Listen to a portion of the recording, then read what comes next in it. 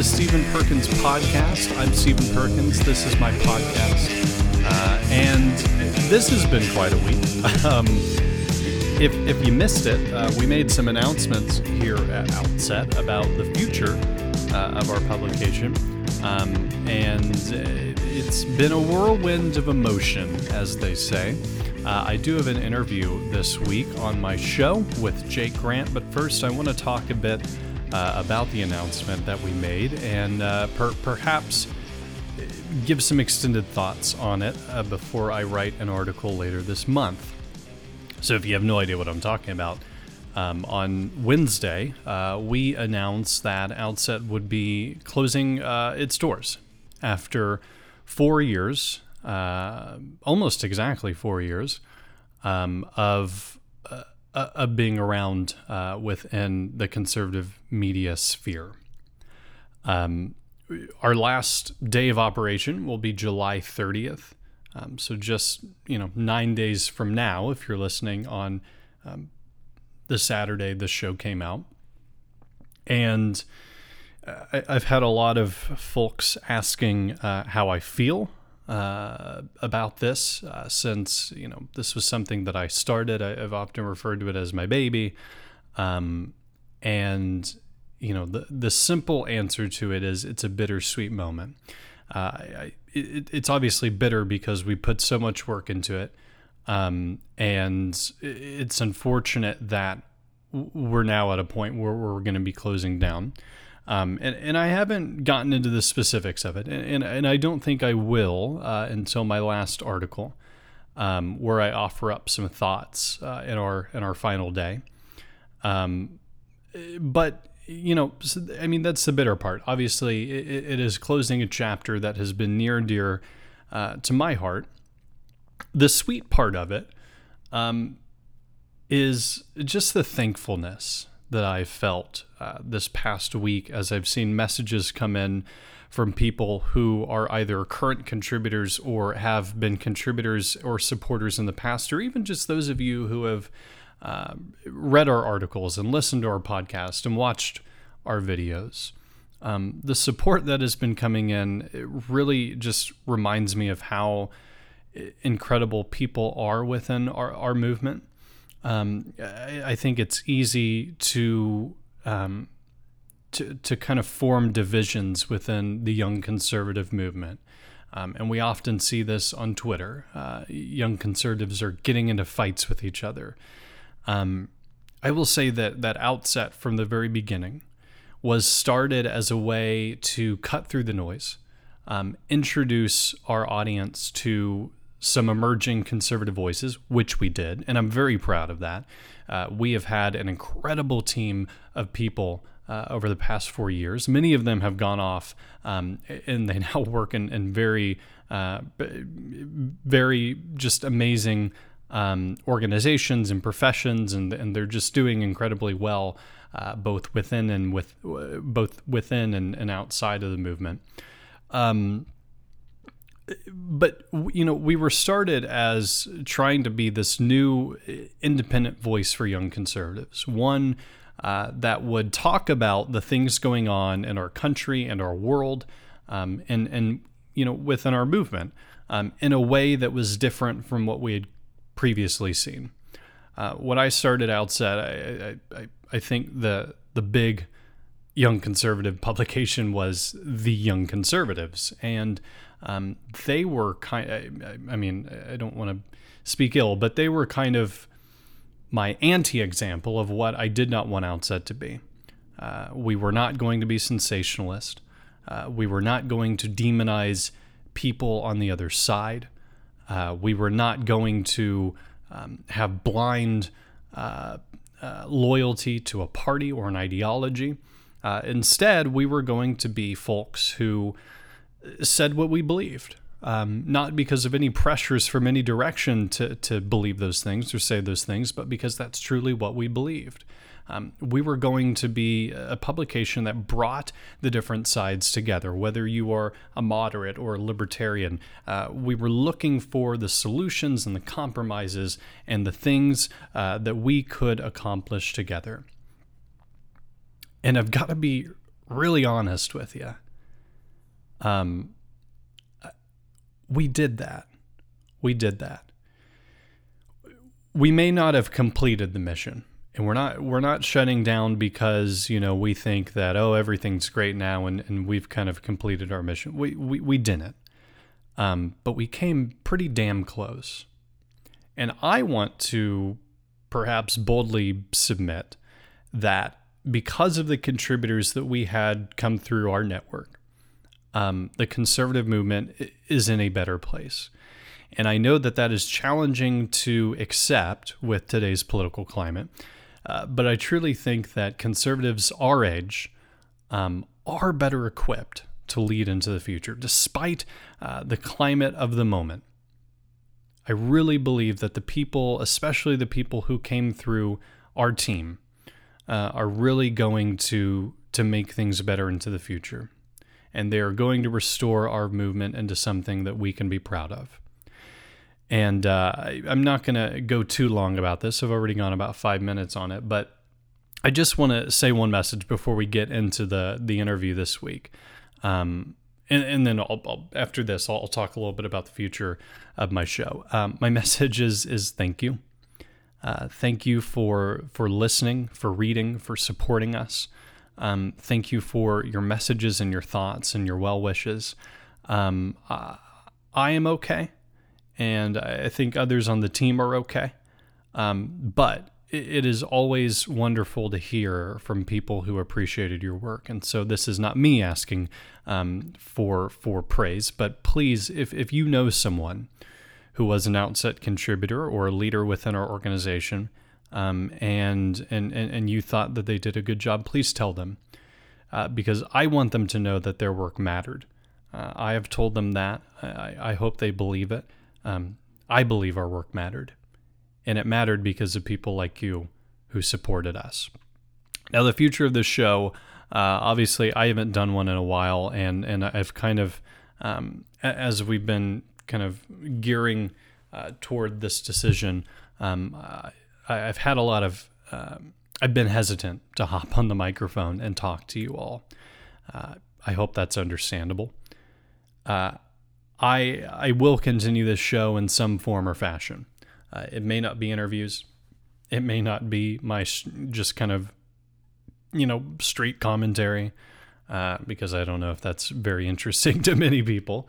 But this show will continue in some form or fashion. I will have an announcement about that, hopefully within the next couple of weeks, about the direction and where we're going to be hosted after the 30th. But again, thank you so much for listening, and especially for listening to this, my last episode, my last interview episode on Outset Network. This week, I'm talking with Jake Grant, who is at the Jake Grant on Twitter, very official. Please don't confuse him with any other Jake Grant. He is the Jake Grant. He is a Young Voices advocate. You've heard many of them on the show, and I like bringing them back because they're just brilliant people.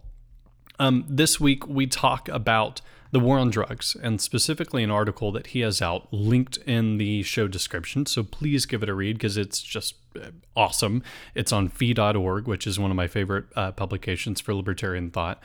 So we talk about the drug war. How did it happen? What kind of had it swell? Why has it failed? What is the government doing wrong? What could the government be doing right? We get into all of it because that's the kind of show we are.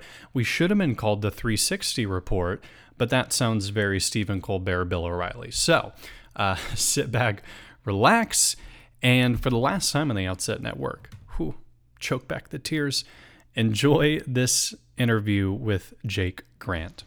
Jake, welcome to the show. How are you, sir? I'm doing well. How are you, Stephen? I'm doing very well. Excited to have you on. Truth be told, it's been a while since I've done an interview again, so I guess I should preface this whole thing by saying, excuse if I'm a bit rusty, but you have an article out on fee.org about the war on drugs. And it's a fascinating one. And as I was sharing with you before we started, Fee is kind of one of the first places I go to when I'm trying to to see what a free market response is to the issues of the day. And I think your article does exactly that. So I want to chat about that here in a bit. But I want to start by just introducing folks to you and get some about your background. So I always like to start very early in one's life. Where were you raised, and kind of how, what was that like? What was a young you like? Sure. Yeah. So I'm currently based out of DC, but I moved here about 2 years ago. I was born and raised in Northern California, specifically the San Jose Bay Area, which is about an hour south of San Francisco. It's beautiful there. It is so beautiful. And then, I ended up going to school in San Diego for my undergrad. So I've been blessed with living in some of the most beautiful parts of the country. But being raised, I was kind of from a political family that wasn't really super involved in politics. I think my parents voted in the presidential elections, and that's about it. So we didn't really talk about politics too much. It was only in 2012 that I kind of was taking a government civics class and started diving into politics and ended up loving it. So that's kind of where I started. Now, this is always something when people talk about how they first got involved. I find that it's either an aha moment where someone reads something or they get involved in something and they just go, oh, that politics is something that I'm interested in. And for other people, it's more of a gradual, they start learning, they start getting exposed to it, and that's how the interest builds. For you, which of those would you say it was? It was definitely an aha moment. So I actually have a funny story that I tell. When I was in that government class that got me involved in politics, we kind of did this. It was like a little survey that told you which person you supported based on the issues. And I think I was the only person in the class that liked Ron Paul. And so that kind of took me down a rabbit hole of, the Federal Reserve and, our overseas endeavors. You became an extremist libertarian. That's to how say we the all least, get started. yes. Yeah. Yes. And I watched him in the debates, and I watched him talk about,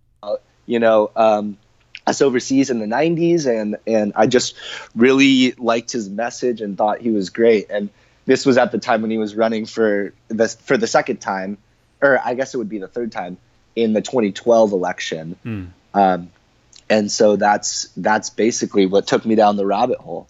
That's fascinating. I first got exposed to Ron Paul in 2007 when he was running, during the 2008 election. And that was such an interesting election because you're talking about, after the Bush presidency, the future of the Republican Party. And I've made parallels now of what is the slate of candidate look like after Trump has been president, because you have the nominee that you end up being kind of a very neocon, John McCain, very Bush-like. But Ron Paul was the one that, when I was watching the debates, and I had no idea what they were talking about because I was quite young. But as I was watching the debates, he was the one that stood out because he was saying things that sounded conservative, while everyone else, for the most part, were saying things that sounded like kind of I guess a preview of what was to eventually come. That didn't sound very conservative, liberty-minded, things like that. So he really stuck out to me. I ended up supporting, as if, I couldn't vote, so what did it matter? But I ended up supporting Bob Barr that year, who was the Libertarian nominee, former congressman from Georgia. But I find for us more libertarian folks, when we first get involved, as you're saying, like getting into the Fed and all that stuff, it's kind of like there's such a rabbit hole to go down. And so you get so sucked into it. And it's interesting where people go from there as they start to learn more and get exposed to more. Yeah. When after you started getting interested in politics, What was the thing that motivated you to get involved in politics? So that government class that I talked about was my senior year, and then I was going to college that next year, and I was planning on studying psychology with absolutely no idea of any idea of what I was going to do with it. But then after a little while, I decided to switch to a political science major and minor in economics, and kind of do what I was passionate about, still not really having any idea what I was doing. And so then I think it was my sophomore year, I was approached by someone who had done a Facebook graph that had started a Young Americans for Liberty chapter on our college campus, and they saw that I had liked Ron Paul and the Fed on Facebook, and so he asked if I was interested in starting this club. So that was kind of my debut into the conservative libertarian student groups, and then from there that gave me opportunities to come to DC and intern and meet people. So I guess it was one person just kind of reaching out to me about starting this club. And you said your parents were not politically active or involved, and so you never kind of had that interest before college, essentially. No, it seemed almost like taboo to talk about politics. Like they I think in the Bay Area and California in general, I would say my parents are like strict independents, where they just vote for whoever they feel that they like. They're not, tied to any party at all. So, and in California, it seemed like most people were kind of rah-rah Democrat or rah-rah Republican. So we didn't really talk much about it. And I mean, even to this day, even though I kind of work and, live politics, we still don't even talk about it too much. But yeah, I was never really exposed to it. Well, I don't think there's a lot of people who are rah-rah Republican in the Bay Area. If I had to guess, I would say that. No, that's true. The regional party there is not very strong. So you went to college, you political science, economics. I was political science, public relations, and that was after, like, I went into journalism initially and decided, I don't want to be poor, so I should go to the other liberal arts degree that still doesn't promise that great of a salary. But so you got involved in the chapter there. Was that the only political organization you were involved in, or were there some other ones that you were a part of? So that was the only political one I was involved in, and then from there, I met a guy who referred me to an internship in DC. So over the summer between my junior and senior year, I had the opportunity to come to DC and intern, and I loved it out here. And after, a couple months later when I graduated, I found a job and was able to move out here full time. So Young Americans for Liberty kind of gave me that start and helped me meet the people that kind of pushed me in the direction of moving across the country and pursuing politics full time. Sure. So we've talked about one of your influences being Ron Paul. And I think for any libertarian-minded person that would probably ring true. What are other people or books or just things that you would say influenced the ideology that you hold today? Yeah. So when I first got involved with, or interested, I should say, in politics, I read The Revolution by Ron Paul, which is basically his overview of all of his ideals and policy ideas. And that is kind of what shaped my philosophy. So reading that book was that was a big aha moment. But besides that, I'm kind of into the Milton Friedmans and Murray Rothbards and Miseses of the world. I think that they have had a tremendous impact and are, some of the greatest thinkers of recent history. Sure. And then the other question that I ask is, do you have kind of a mission that guides you, or a why behind the work that you do? I would just say I'm passionate about the issues. I think that a lot of people are apolitical because, there's a lot of information out there and there's a lot to learn, and it's really difficult to make a difference. But I think once you learn about it and once you realize that you can make incremental differences, that it drives you. And so I would say that when it comes to issues, specifically like, the war on drugs, where there's a human cost, it really drives you to try to do whatever you can to help people.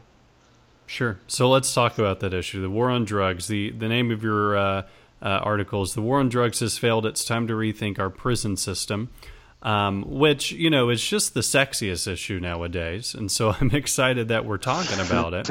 But it is an important issue, whether it's the war on drugs, whether it's talking about opioids, whether it's talking about criminal justice reform. All of these things are really important and are seeming to come on to, I guess, the mainstream radar much more these days, which I think is encouraging. Mm-hmm.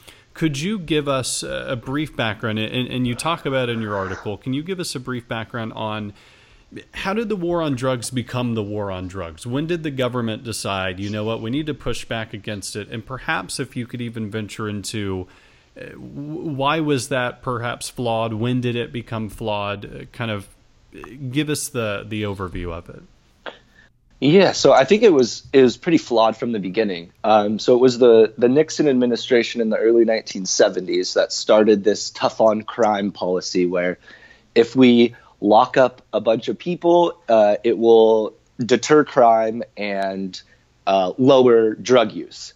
And I mean, from the very beginning, it turned out that wasn't really a viable solution. So more and more people over the years started getting locked up. I think since 1980, our prison population has skyrocketed something like 600%, but drug use has gone up. So it's proven that it doesn't stop crime, and putting people away only once they're released increases recidivism, which means they go back to prison, and often they're committing more crimes than that are worse than the nonviolent drug crimes that they were initially arrested for.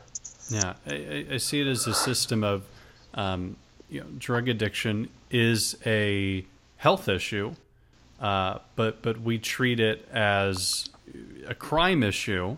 And that does a couple of things. I mean, it certainly, like you said, forces these people back into using or back into what got them in trouble in the first place. But when you treat it like that, you're not in any way trying to solve the problem, right? And I think you just kind of magnify the problem and make it even bigger. Yeah. And that's the problem, is that the point of putting people in prison is to rehabilitate them so that they can, become productive members of society.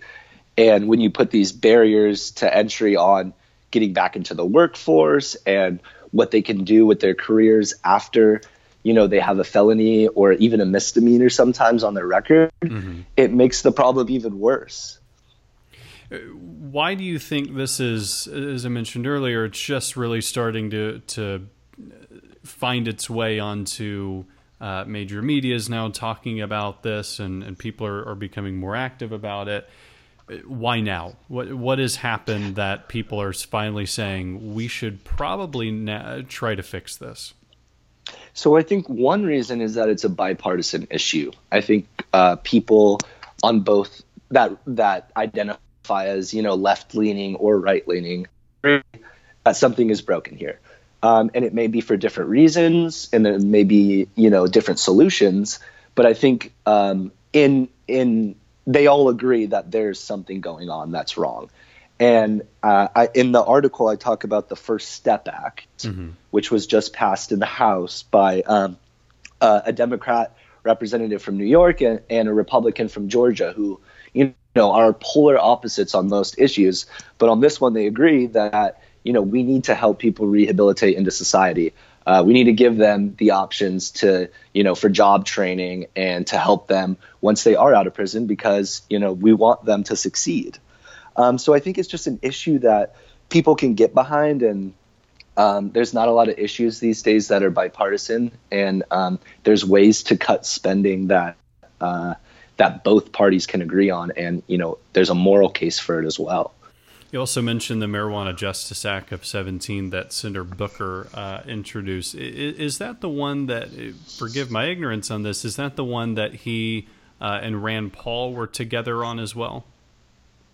I'm actually not sure if Rand Paul was a part of that. I know he's introduced it a few times, so that might have been in previous Congresses, but I don't think that Rand Paul has sponsored it in this current Congress. Got it. I mean, you talk about it being a bipartisan issue. Certainly, that is a duo that I think Booker and Paul have talked about criminal justice reform and drug reform a lot. And so I agree. It seems like one of those refreshing areas where both sides can come together.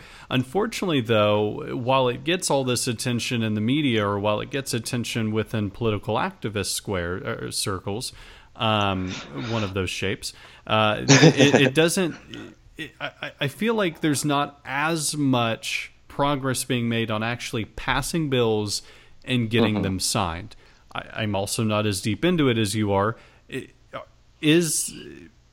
Are things getting passed? Like, what is the status of legislation that's been introduced? Is it actually getting to the desk of the president? Yeah, not as often as I think most of us would like. There's only so much time, so I think Congress is often fixated on other issues that they feel are more prominent. And I think there's also other interests that are tugging them in opposite direction.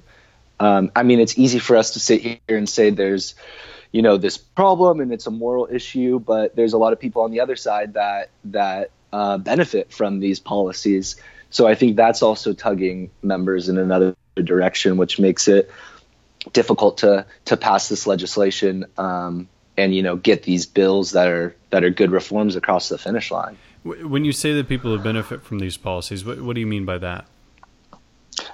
So I would say that there's private prisons that will lobby on these issues, saying that we need stronger laws to deter criminals, when in reality they benefit from more people being locked up, as well as like prison guard unions will often lobby on these issues for the same reasons. So I think that we see it from one angle as like a human issue, but other people see it as an economic way to make a living. Sure.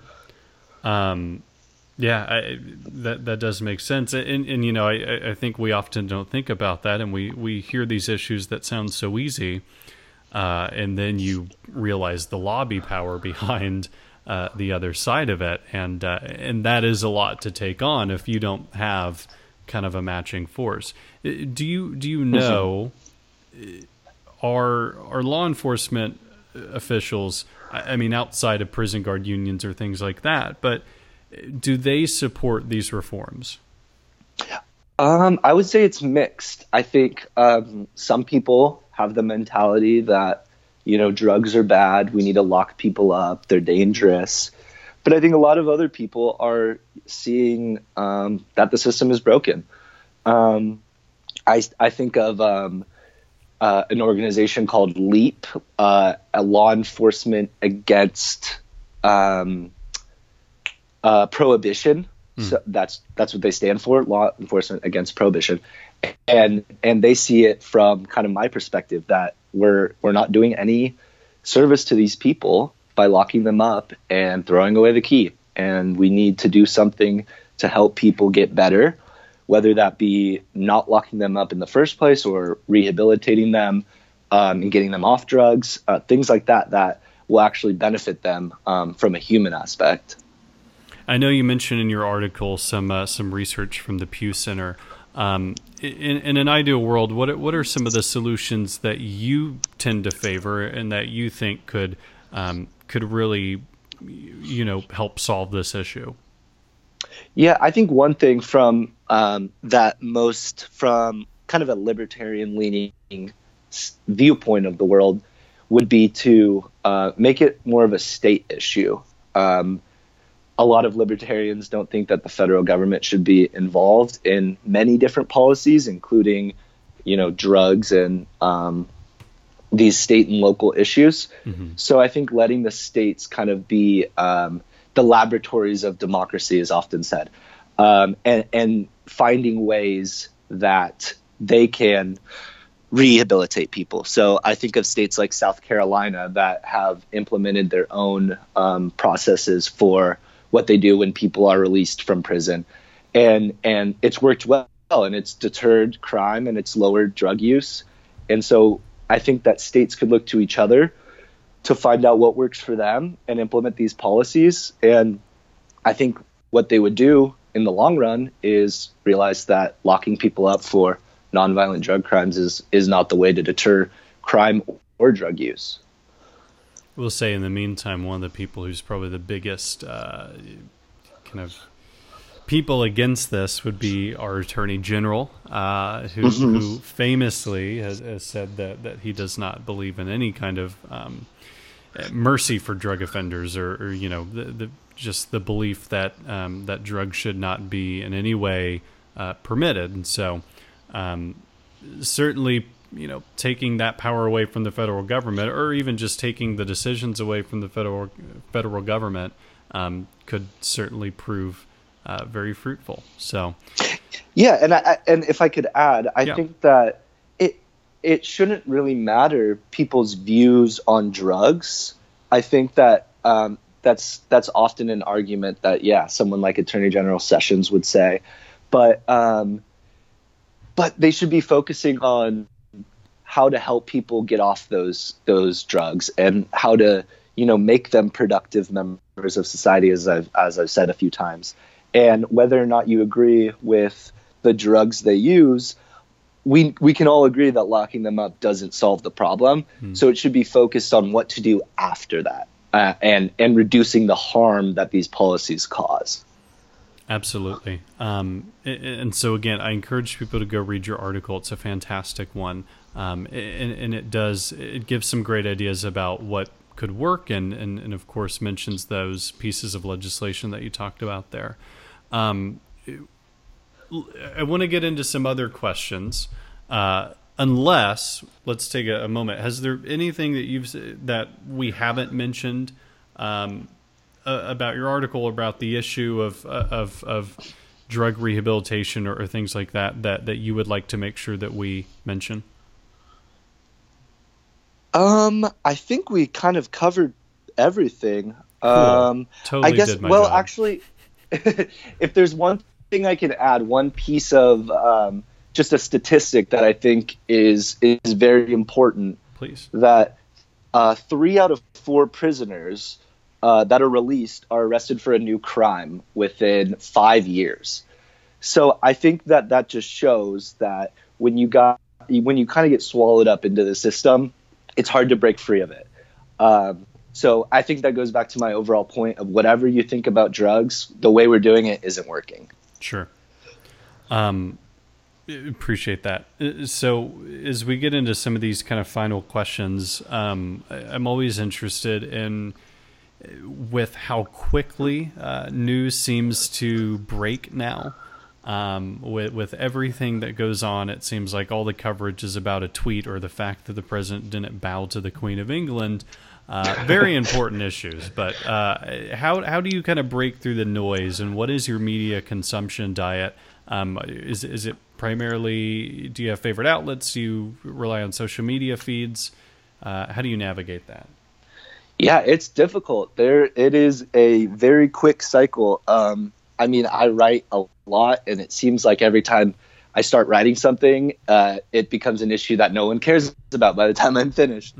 But I often am on Twitter just seeing what people are talking about. I tend to follow a lot of reporters and people that write on that outlet, and they publish a lot of their stuff on there.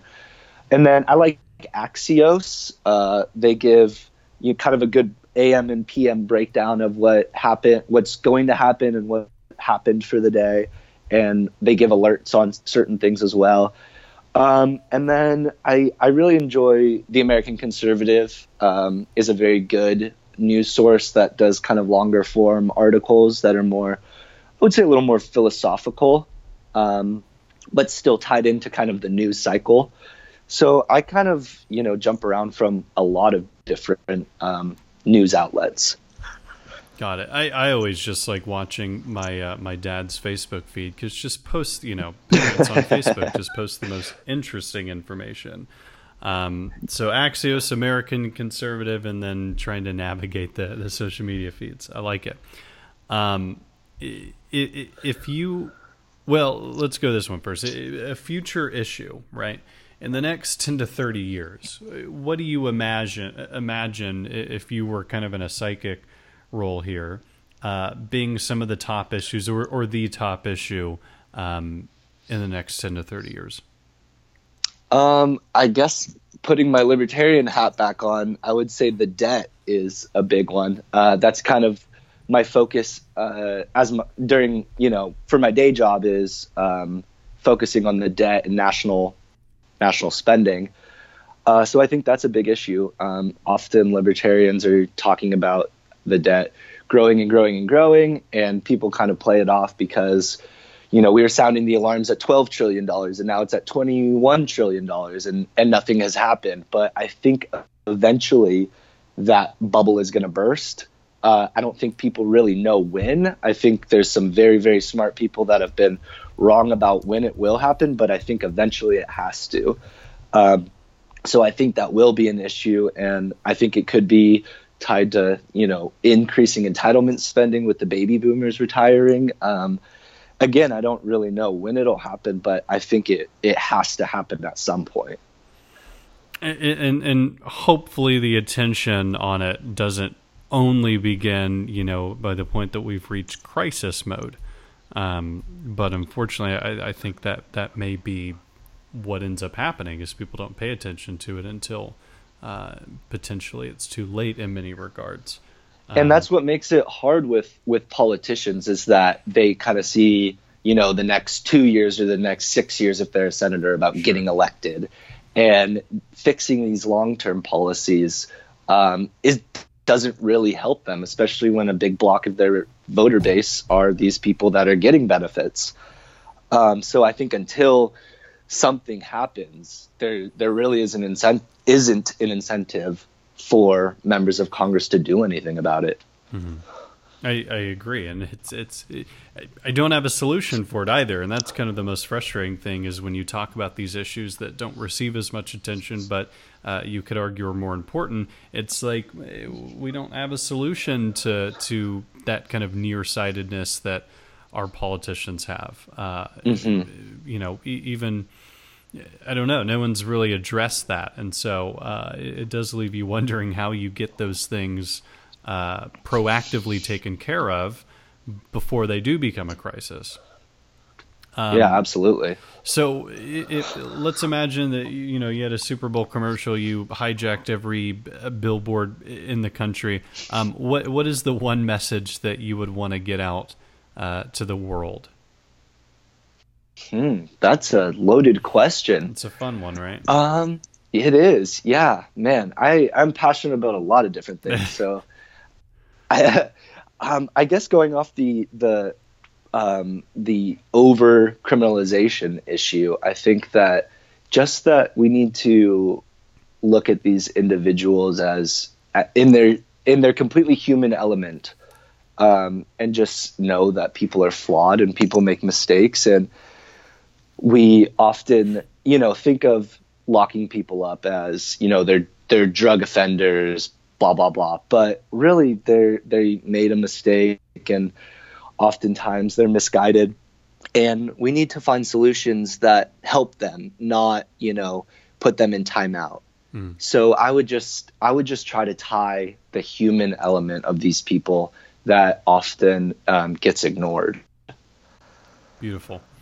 And I always like to end on this one, and this is where I write down most of my notes from the episode because I always want to dive in. We'll start with, what is the one book that you would say has influenced you the most? I already gave away The Revolution by Ron Paul, so I guess I'll throw out another one.